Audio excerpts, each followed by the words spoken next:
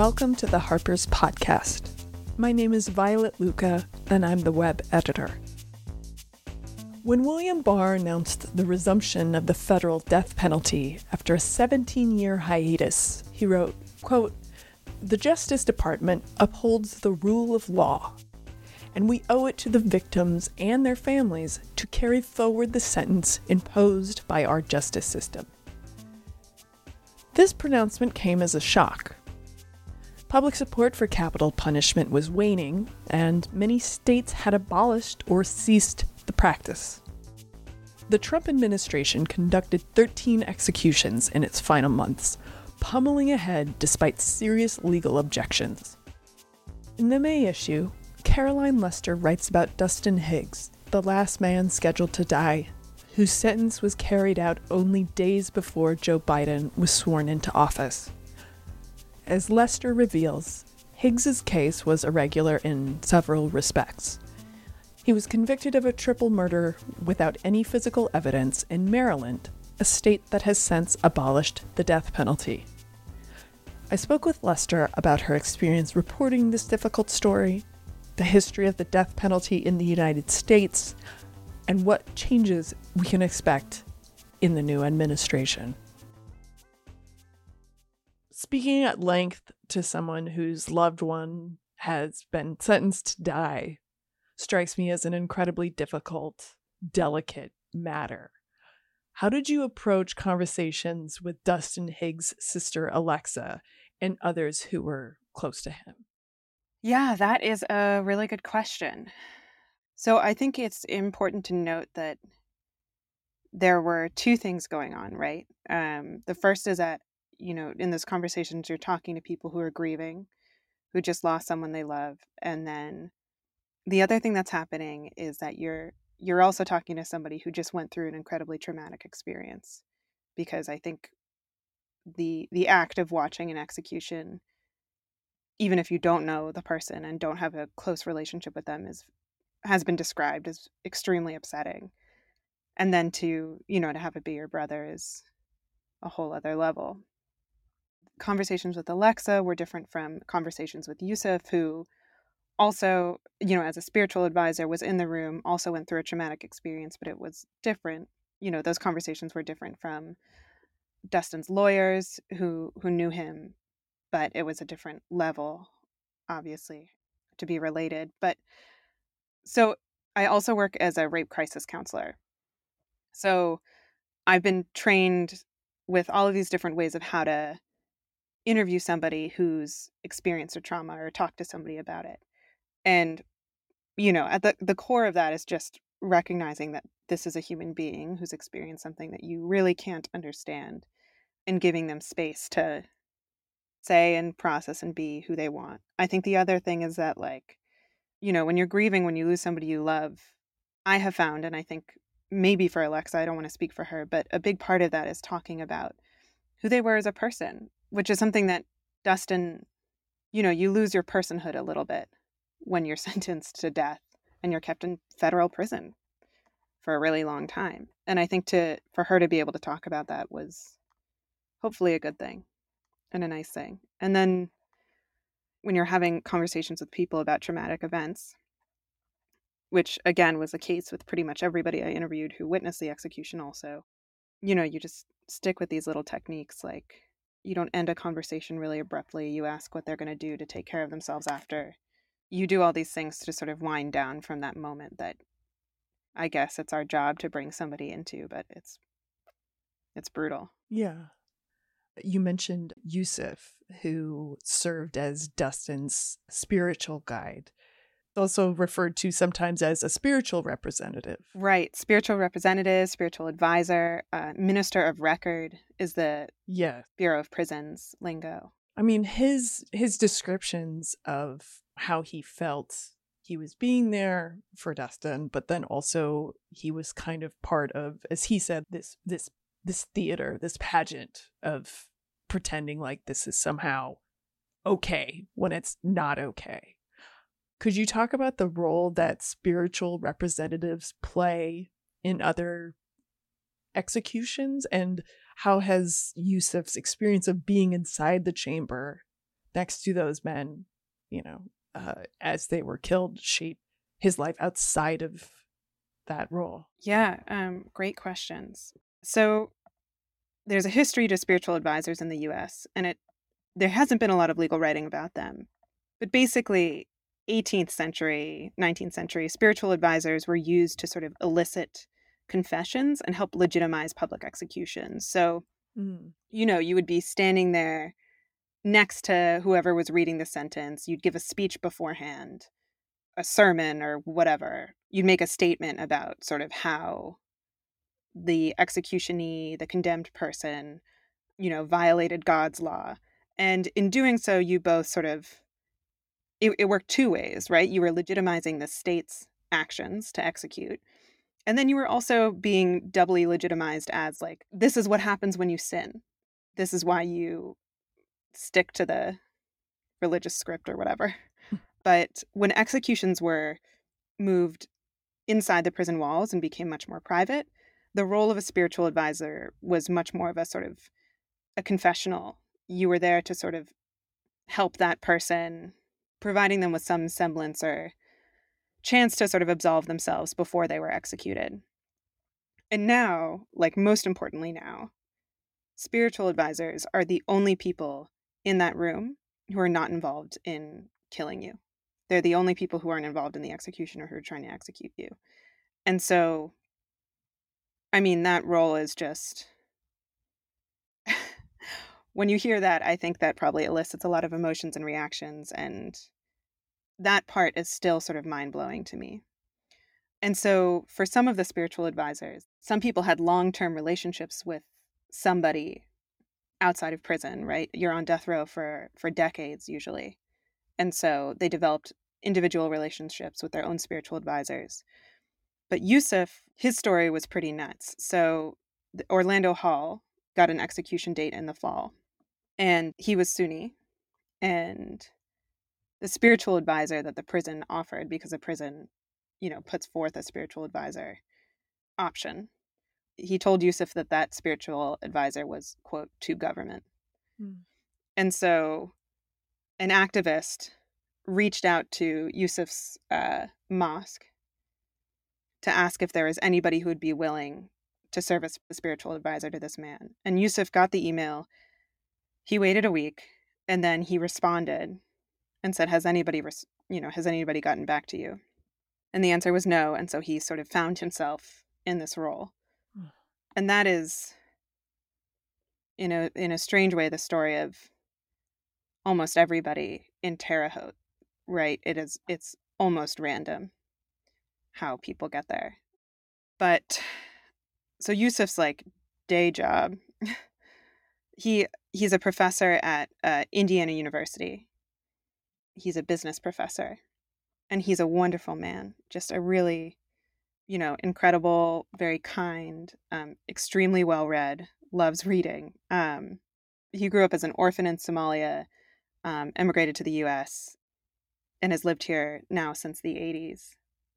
But he, I called him last night when I knew that we would be talking, because I hadn't explicitly asked him. And it's been some months, right? When we were first talking, it was right after these two executions that he served as a spiritual advisor for. And I asked him, like, what's changed? And he told me that he thinks about his life in pre-execution and post-execution. It's changed him so much. And he, like I said, he's a really prolific reader. But since September, which is, I think it was September when he was first got in touch with Orlando Hall, he's read 17 books. They're all about what he says the African American experience, except for one book. But he just went through this stage of reading as much as he could about race in the US. And he told me that the more he reads, the more, I think he used the word disgusted. I don't want to put words in his mouth, but sort of horrified he is about how this country was founded. And he said the one thing I know he said is that he's not going to look at America the same way anymore. And for him, America, post witnessing the executions, is very different. than before. Another thing that's important to note is that Yusuf got COVID at Orlando's execution. And I'm sorry, I feel like I am half laughing when I'm telling you these things because it's just so, it's so absurd to me. And that's how I deal with absurdity, but it probably doesn't translate very well. But yeah, Yusuf got COVID, likely, almost certainly, from Orlando Hall's execution. He was in that room with 3 other people in Orlando Hall. I think that the Bureau of Prisons representatives were told that they had to be masked the whole time, but they were not. And something happened and he got COVID. And that, that was kind of like widely reported on.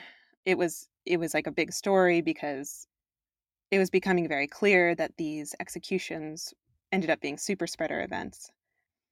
But he's a really avid biker, and so he biked, I don't know, like 20 miles a day.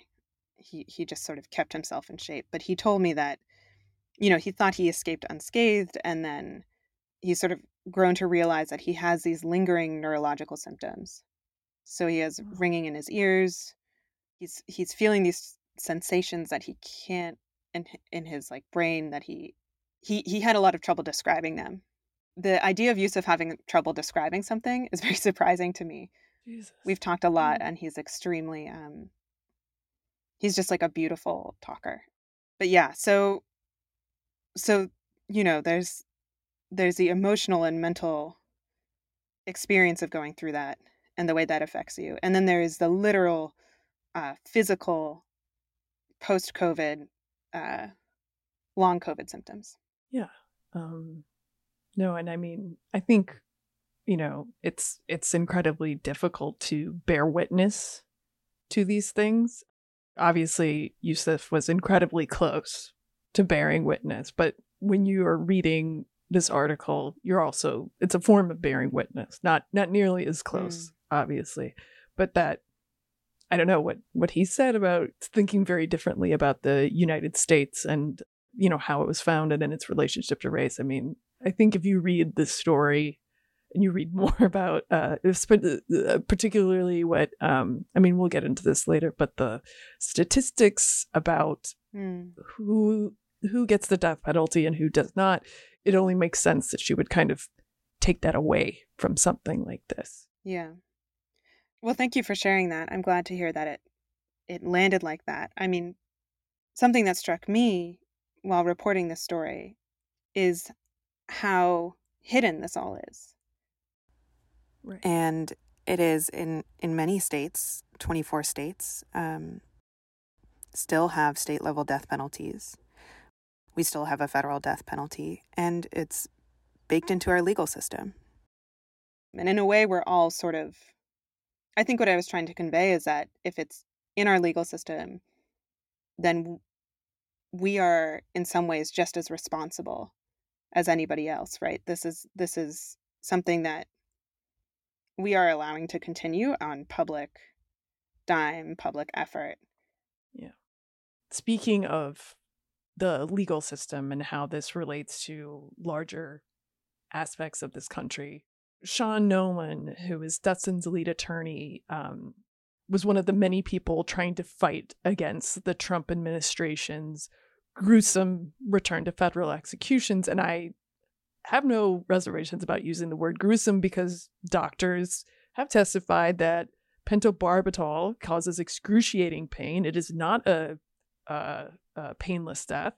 And because of lingering damage from COVID-19, which Dustin, Corey Johnson, the man who was scheduled to die before Dustin, and many other death row inmates, as you've described, had those lingering effects. And COVID-19 just intensifies that pain. So Sean and other lawyers appealing these executions were blocked at every turn by the Department of Justice. And that was not just during the Trump administration, that was also after William Barr had departed. How would you characterize how Sean and the other lawyers like him dealt with these rejections legally and emotionally? Yeah, That's a very good question. I want to make one, I want to specify one thing though, which you said that Sean and other lawyers appealing those executions were sort of thwarted by the DOJ, the Justice Department. But the other huge part of this was the Supreme Court. And the way the Supreme Court was operating during this time was pretty much unprecedented. And I'll explain that in a minute, but it's super important to understand the role of the Supreme Court here. So Sean, he's obviously an extremely good, talented lawyer. You don't get to this level without being a very good lawyer. He was also really even-keeled. He's a really steady, solid guy. And I think my impression is that you kind of have to be doing this kind of work for so long. But everyone, Sean including, but every lawyer I spoke to was amazed isn't the right word. It's something like was just stunned by how the legal system and the courts were operating. They were so brutal. Yeah. So many of the cases, basically the way an appeals process works with the death penalty cases, with these death penalty cases, is that so the Justice Department chooses who to execute, when to execute them, and how to execute them. And it's up to the court system, so local, the different layers of federal courts, all the way up to the Supreme Court, to rule on the challenges that these condemned people are bringing to those Justice Department actions. And so the way the Justice Department acted was, both surprising and not very surprising. Trump his whole thing was being a law and order president. William Barr and Jeff Sessions were pretty explicit about how they viewed the criminal legal system, which was as punishment and retribution and a way to wield power. And so announcing the execution of 13 people at the end of an administration, which is completely historically unprecedented, that was a way of showing power and strength. And so that was sort of horrifying, but not that surprising. But the thing that happened is when all of these legal challenges to the DOJ reached the Supreme Court, many of them were dismissed, or the original ruling was upheld, so the appeal was dismissed without any kind of ruling whatsoever.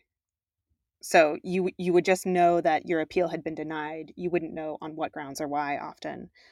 In one case, and this is back to the DOJ, a man was executed while an appeal was still pending. Oh, and Jesus. I mean, that's just unprecedented. And then it sort of came to the last three cases, the last three people who were executed were particularly, the way their cases were treated by the legal system were particularly horrifying. And in the case of Dustin, Sean had a really good legal argument. And in fact, he had such a good legal argument that a lower court, a district court, ruled that his argument needed to be looked at. And I can explain that argument in a second if that's helpful. So there was a pause put on Dustin's execution. The ruling was, okay, Sean Nolan and Dustin Higgs have a pretty good argument that what is about to happen to him is unconstitutional. And so we're going to halt the execution. We're going to wait, a couple of weeks, and we're going to hold a hearing to learn more about that. And to Sean and Dustin, that was a really big win because all you needed was 6 days before Trump left office. And the assumption was and continues to be that Joe Biden won't execute anybody. But the DOJ pushed to have something called basically cert before judgment. They requested that the Supreme Court overrule the lower courts and push past this this appeals process and continue forth with the execution. And that the idea is that you ask for cert before judgment. You basically are asking for like punishment before the legal system has finished looking at the case. You only do that in things that are of, quote, such imperative public importance as to justify a deviation from a normal appellate practice. And so they did. And they overruled the lower courts. They went forth on the execution, and Dustin Higgs had a really good argument for why.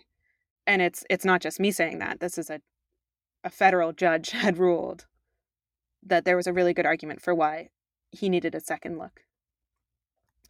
And that was just, yeah, I think I spoke to a lawyer who told me that he had, I think, never been more afraid of the government than he was after those last 7 months of just watching this process of the executions. They were just pushed through.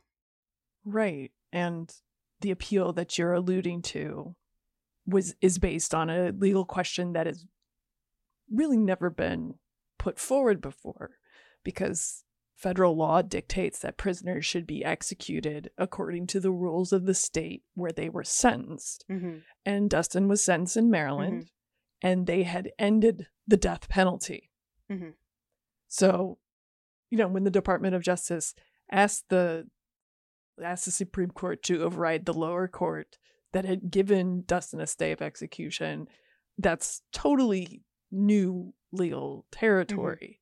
So this question still remains. And now with Virginia, where the first recorded execution in the colonies took place, it's been executing people for the longest out of any state.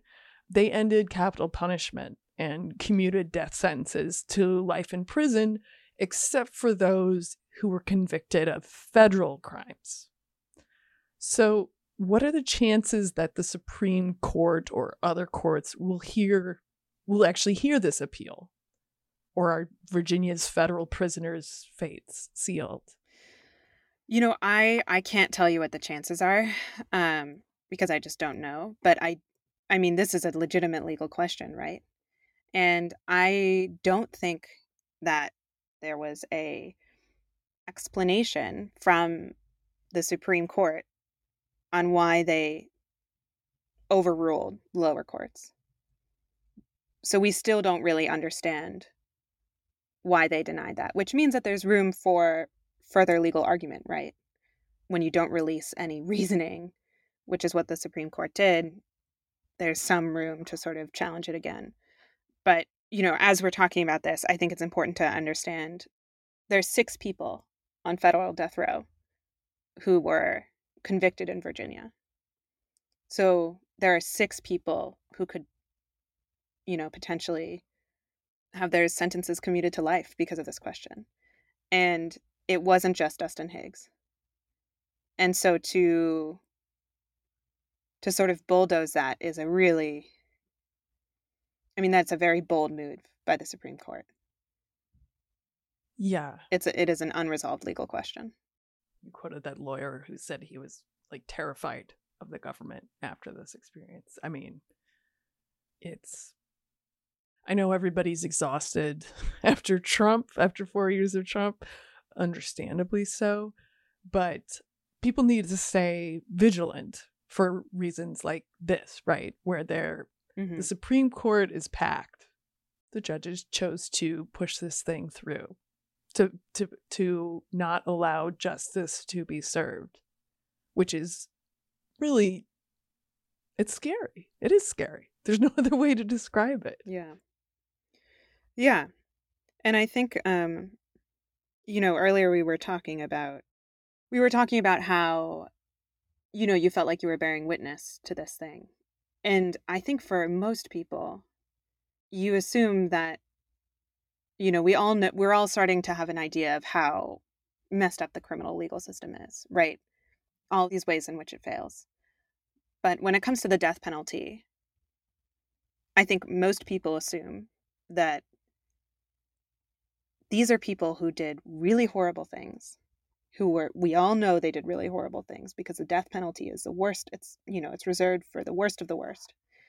And, we may not like the criminal legal system and the way it operates, but these are the people, this is where it's very rare, and these are the people who really deserve it.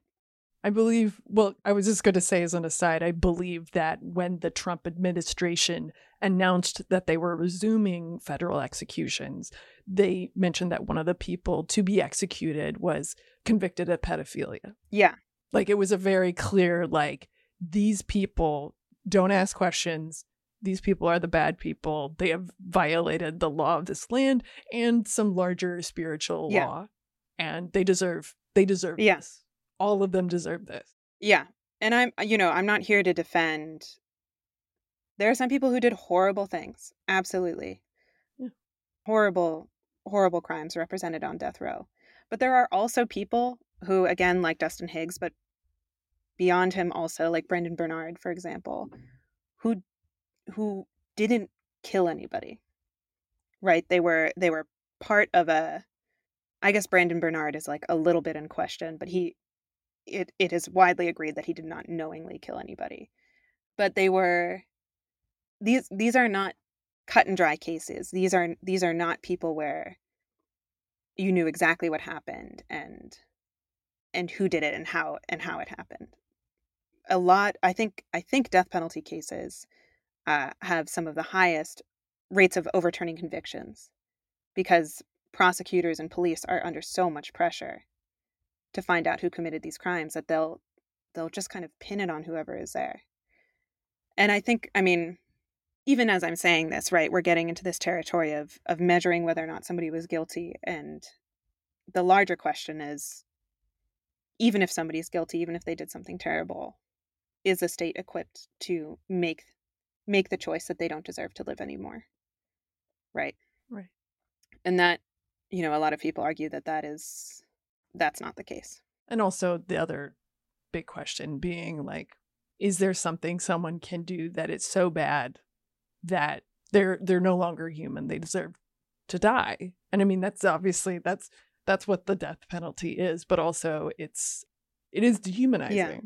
There's a reason why we're one of the last few countries that permit this, because other countries have come to a different conclusion than we have. Yeah. On that question. And I also want to say, like, I personally don't have that opinion, but some people do. I think a lot of people do, actually. But at the end of the day, the system does not seem to have been designed well enough to make sure that those are the only people or the only cases or whatever that receive the death penalty. It's clear that it's not. Right. Well, when I was looking up Virginia's decision, mm-hmm. They broke the numbers down, and it was, during the 20th century, 78% of the executions that took place in that state were Black men. Yeah. And of those who were sentenced to death, white men who had committed rape, there were certain crimes where white men were not executed when Black men were. Yes. Again, it's somebody might want to excuse this as saying like, this person has done something so awful, but when you look at the numbers and you see something like that, it's like something else is happening. Yeah, here. Absolutely. You cannot think about the death penalty and separate that from racism.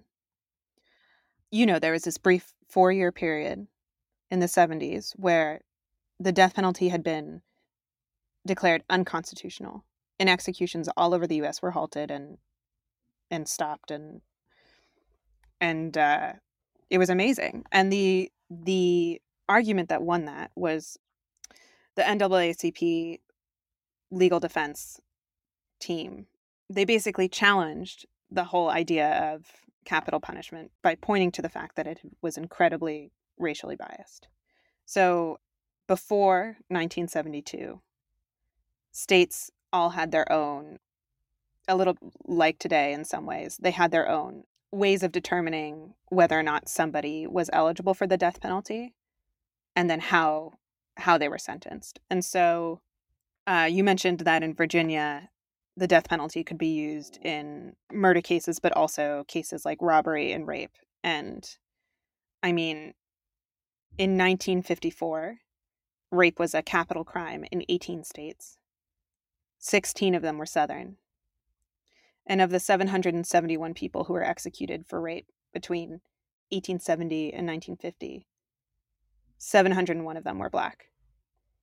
It just, you can't look at those numbers and not say that the death penalty was discriminating against Black people. It was ruled unconstitutional because it was cruel and unusual. And the idea was that it was, I think the famous line is that it was cruel and unusual, like being hit by lightning is cruel and unusual. And the idea there is that it was just deployed entirely randomly. But by being so random, it became extremely discriminatory. Does that make sense? Mm-hmm. Okay. Yes. So in those 4 years where capital punishment was abolished, all of these states tried to figure out ways to make it less arbitrary, to sort of get rid of that deficit between, where like the vast majority of people being executed were Black men. What a lot of those laws did, and they ended up being sort of very cleverly successful, was that they figured out a way to make this less on the surface arbitrary. So now, instead of like something around 90% of executions involving Black men, it's now 41% of death row inmates are Black, but 76% of capital crimes victims are white. So it's still obviously skewed towards convicting Black people, but it's also skewed towards valuing white life more. Mm-hmm. And that trick, that sort of legal sleight of the hand is just, I think, important to understand when we think about sort of how the death penalty was used in the past, which was basically as a way of punishing Black people, and how it's being used now. In the piece, you cite legal scholar Austin Surratt, who's written about this phenomenon of trying to legitimize the death penalty and make it seem less like murder and less like lynching. Mm. And the legal strategy you're describing, you can see that with regards to voting rights. Mm.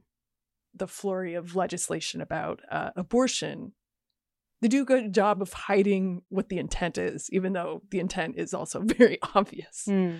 But leaving that aside for a second, near the beginning of the piece, you described the execution of Dustin Higgs as, quote, possibly the final federal execution of the modern era. Mm. Can you tell us what's been going on with the death penalty at the federal level since Higgs's execution, and what Biden has been doing to, or not doing, to address this? Oh gosh, yeah. The first thing is it's important to note that until Trump's spree, federal execution rates were way down. It was being phased out, I think, is the best way of thinking of it. And some of the legal scholars I spoke to sort of viewed what was happening as sort of like a horrific anomaly, because the trend has been moving towards no federal executions, or a lot less of them. And everybody told me that it was simply a matter of time before federal executions and executions in general would be phased out. It's unclear how long that time is. Joe Biden, when he was running for president, was the first successful presidential candidate to come out against the death penalty explicitly. And that is a huge change from where he was in the past. Right. He helped craft the bills that I think every single person who was executed under the Trump administration were executed under those laws. Dustin Higgs definitely was. So it is a huge, both politically, a very big moment for somebody to come out and say that. And then when you look at it in the history of Joe Biden, a really big turn. His attorney general, Merrick Garland, also was part of the team, I think led the team that executed Timothy McVeigh, the Oklahoma City bomber, or sought the death penalty successfully. And then Kamala Harris has always been kind of hard to pin down about her opinions on the death penalty. So understanding that, knowing that Biden had sort of set himself up to announce that he was going to put a hold on federal executions, so far nothing has happened. And I know, a bunch of sources I had who were working in the anti-death penalty activism space said that Joe Biden's people had reached out to them, said that he was going to, it was a priority within his first 100 days to announce a pause on federal executions. And then we're sort of told that they had to be patient and wait a little longer. So it's looking like, I have no idea what's going to happen. For a while, it looked like Biden was going to be the first president to take a stand against this. Right. Or at least a more explicit stand than Obama. But the other thing to note is like two things. So there are federal executions and there are state executions, and the vast majority of executions occur at a state level. So the only way for those executions to end, for state level capital punishment to end, is either by the Supreme Court ruling that it is unconstitutional, which, looking at the current Supreme Court, I don't see that happening. Mm. And the way that they behaved in the past, in those 7 months, I don't see that happening. Or states to individually abolish it, like Virginia. The federal death penalty, again, can be abolished if the Supreme Court rules it unconstitutional, or if Congress abolishes it. And so whatever Joe Biden does, it's a temporary fix. It's going to last as long as he's in office. And it would be a political signal to, right now, the Democratic-controlled Congress. But it wouldn't abolish the federal death penalty permanently. Right. And Dick Durbin and Ayanna Pressley have proposed legislation that would physically dismantle the facility at Terre Haute. Could you lay out what that plan looks like and what its genesis was?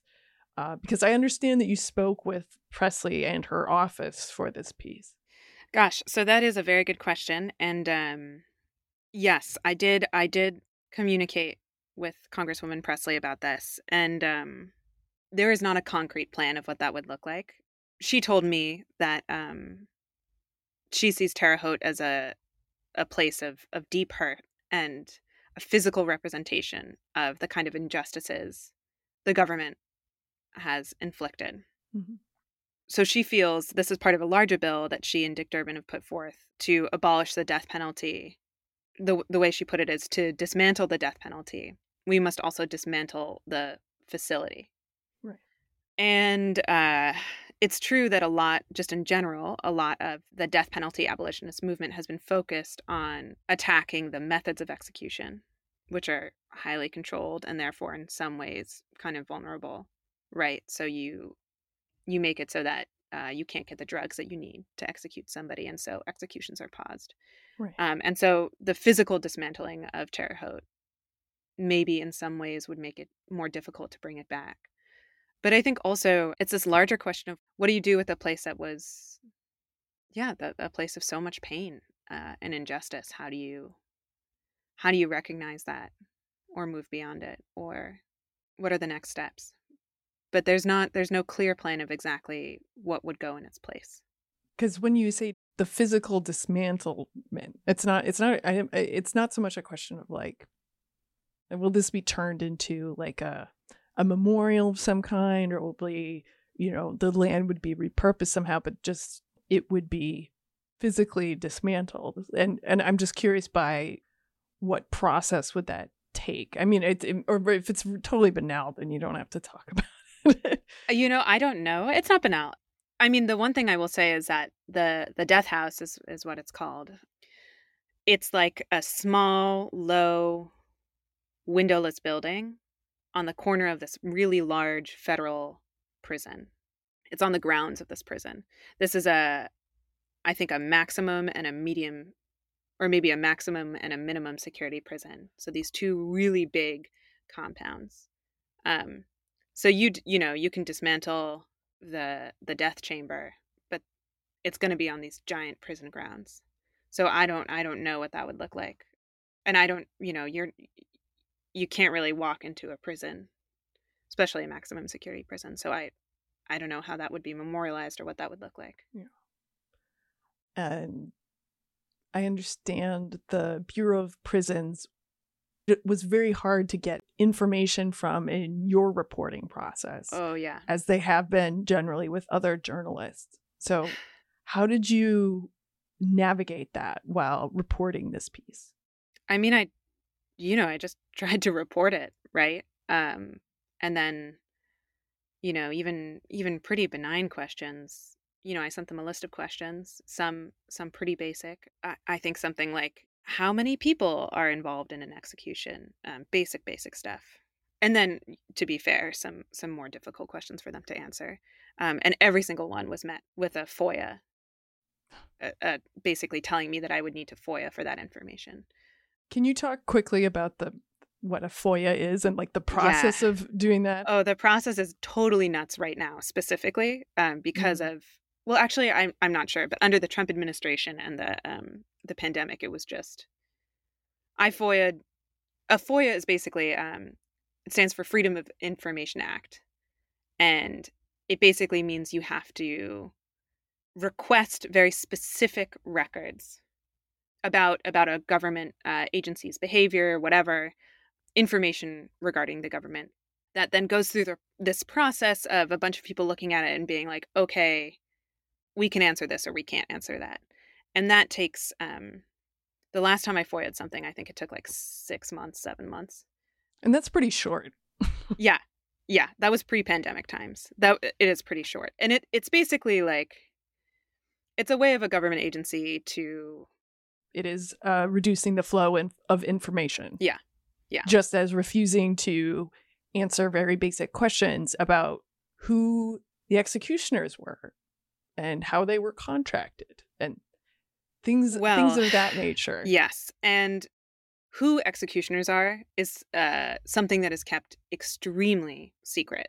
It is one of the things about executions that the government guards more closely than anything else, protecting the privacy of these individuals. And I mean, I can understand that. I don't think anybody would volunteer for that job if they knew it would get out. Right. And amazingly, I don't totally understand how this happened, but the identity of one of the executioners got out in February. Oh. This guy named Eric Williams, who was appointed interim warden at a prison in New York City. That was a very famous prison because that's where Jeffrey Epstein died. And we know, the AP has confirmed, that this man, Eric Williams, was present at least 5 executions, including William LaCroix and Brandon Bernard. We know how he behaved at those executions too. But well, what do you mean by that? Gosh, the way the AP described it, the AP made it seem like he was a particularly callous executioner. And for the story, I spoke to people who had been involved in executions on the prison end, off the record. And I mean, for some people, it's a job, right? Or it's a belief in you believe that you're doing what needs to be done in a criminal justice system, a criminal legal system. And for other people, I think it's probably some form of sadism, but yeah.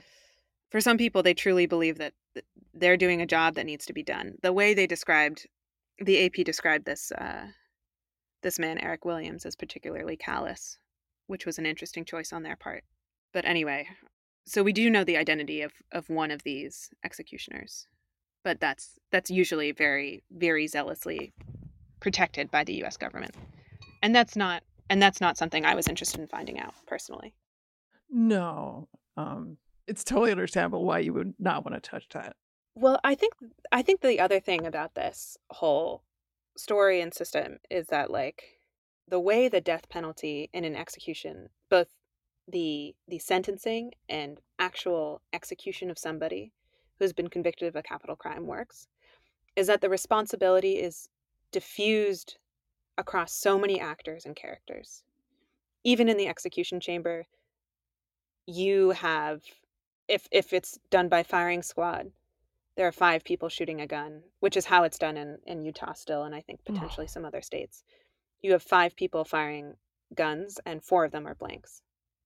In a lot of lethal injection chambers, it's set up so that you have 2 people pressing buttons, 2 separate buttons. And one of those buttons is, I think, like saline, and one of them is the actual cocktail, is what they call it, the lethal injection drugs, mixture of drugs. And so even down to the very act of killing somebody, blame is diffused as much as possible. And part of that, I think, is, there's some psychological protection, I think, likely built into all of this, because even I imagine that there are people in the government who understand that there can be some serious effects for psychological effects if you partake in this. And I think part of that is also to, it diffuses blame.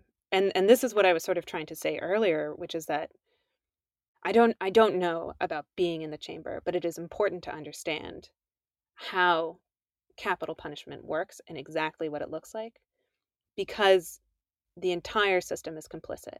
And as people who exist in this criminal justice system, who elect people to power, I think we're complicit too. right. The whole way an execution occurs is to create this sort of myth of, this myth that what is happening is just and fair and right and not barbaric. And I understand if you believe in that myth, right, that it's painless, that only the worst people are executed.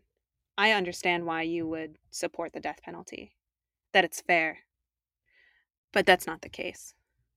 It's just not the case. Yeah. And we've kind of talked about how this comes into play with conviction. Are there other ways in which prejudice creeps in to this whole process? So if you look at the last 3 people who were executed, Lisa Montgomery, the only woman who was executed, Corey Johnson, and Dustin Higgs, they were all these really they were examples of how you would expect in an ideal world, an idealized world, for that if you believe in the death penalty, you would expect that these people would not be executed. Dustin Higgs did not pull any triggers. He didn't kill anybody. Corey Johnson was intellectually impaired. And there has been a Supreme Court ruling that you cannot execute somebody who is intellectually impaired. And for a variety of reasons, Corey Johnson was. But he had trouble tying his own shoes. He tried for 20 years to get his GED. He struggled with reading and writing. And in his final statement, his last words, he spoke about his family, and he said, "Your love has made me real," which is a reference from The Velveteen Rabbit, which is a children's book that was the last book that his spiritual advisor read to him, which is both really beautiful and Right. the idea that somebody's love can make you real. It's just it's a beautiful thing. And it is also maybe an indication that Corey Johnson was not totally mentally competent. And then Lisa Montgomery was in a completely dissociative state. So she, I mentioned earlier, I work as a rape crisis counselor. I spoke to a lot of lawyers who worked on the death penalty for this. And the level of abuse that Lisa Montgomery faced, sexual abuse, was just at a level, it was horrific. It was beyond what people see even in the criminal legal system, which can already, is already filled with a lot of really intense cases. So she was, at the time of her execution, I mean, she wasn't really responding to questions, or she was disassociative. She didn't really know what was going on. And you were also, not supposed to execute people who are uh oh my god, I'm just blanking on the word. Well, it's an issue of mental competence again, right? Yes, yeah, it's mental competence, but also insanity, whatever that definition means, which is like a little squirmy or squirrely. Like, she did not seem to fit the definition of sane. These are cases that you think would if the legal system is working in the way that it's supposed to, these cases would be caught. These people wouldn't be executed. And that just didn't happen. Yeah. Oof. The last three were really awful. I mean, they were all pretty bad. I really can't think about Corey Johnson's last words without getting very emotional. In a way, again, that's like, journalists are supposed to be objective, but I don't know. You're dealing with somebody's life. And I think it is also like we've had a lot of conversations about, the people who are killed, who are executed. It's also so important to acknowledge that these people were involved in awful crimes, and Lisa Montgomery and Corey Johnson both killed people, and there are victims in these stories too. Victims, both the people who were executed, but also the people who were killed by them. Mm-hmm. And I'm not here to demonize or pass judgment, but I think it's important to recognize that those voices are out there. And in the case of Dustin's case, those three women, I reached out to their families and they didn't want to talk, and I completely understand that. Right. It is so hard to talk about these things. Yeah, it really is. It's just sad all around. Yeah. I mean, I think that's the thing about, in general, when trying to, not necessarily abolition, but just sort of trying to think about crime in a not again, as you say, not to get anybody off the hook, but to just kind of, or excuse what they did in some way, some like mushy bleeding heart liberal ways. That's not what I'm talking about, but just to think about them in a more holistic way. Yeah. I mean, these stories all start with a horrible tragedy. And those are the people who were killed. And that's, I mean, it's awful. One of the things, when you talk about the criminal legal system, that I think about, one of the people I spoke with is this professor and philosopher and writer, Austin Surratt, who is, totally brilliant. And one of the things that he pointed out is that there's been this strange marriage between abolishing the death penalty and sort of abolitionists for the death penalty, and people and advocating for sort of life in prison. To get your sentence commuted to life in prison is a big win in many ways. And then also, you're spending your whole life in prison. I don't think you're getting off scot-free if your execution is commuted to a life sentence. Yeah. Is there anything else that you wanted to discuss? One thing that I realized when I was reporting this is that in the case, the men, Lisa Montgomery was housed somewhere else. They had a community on death row. They all sort of lived there together and kind of grew up together. Everybody's there for decades and decades. And the person that you are when you enter and the person that you are when you leave, I think you end up being very different people. And that is tough. It's tough. Yeah. Yeah.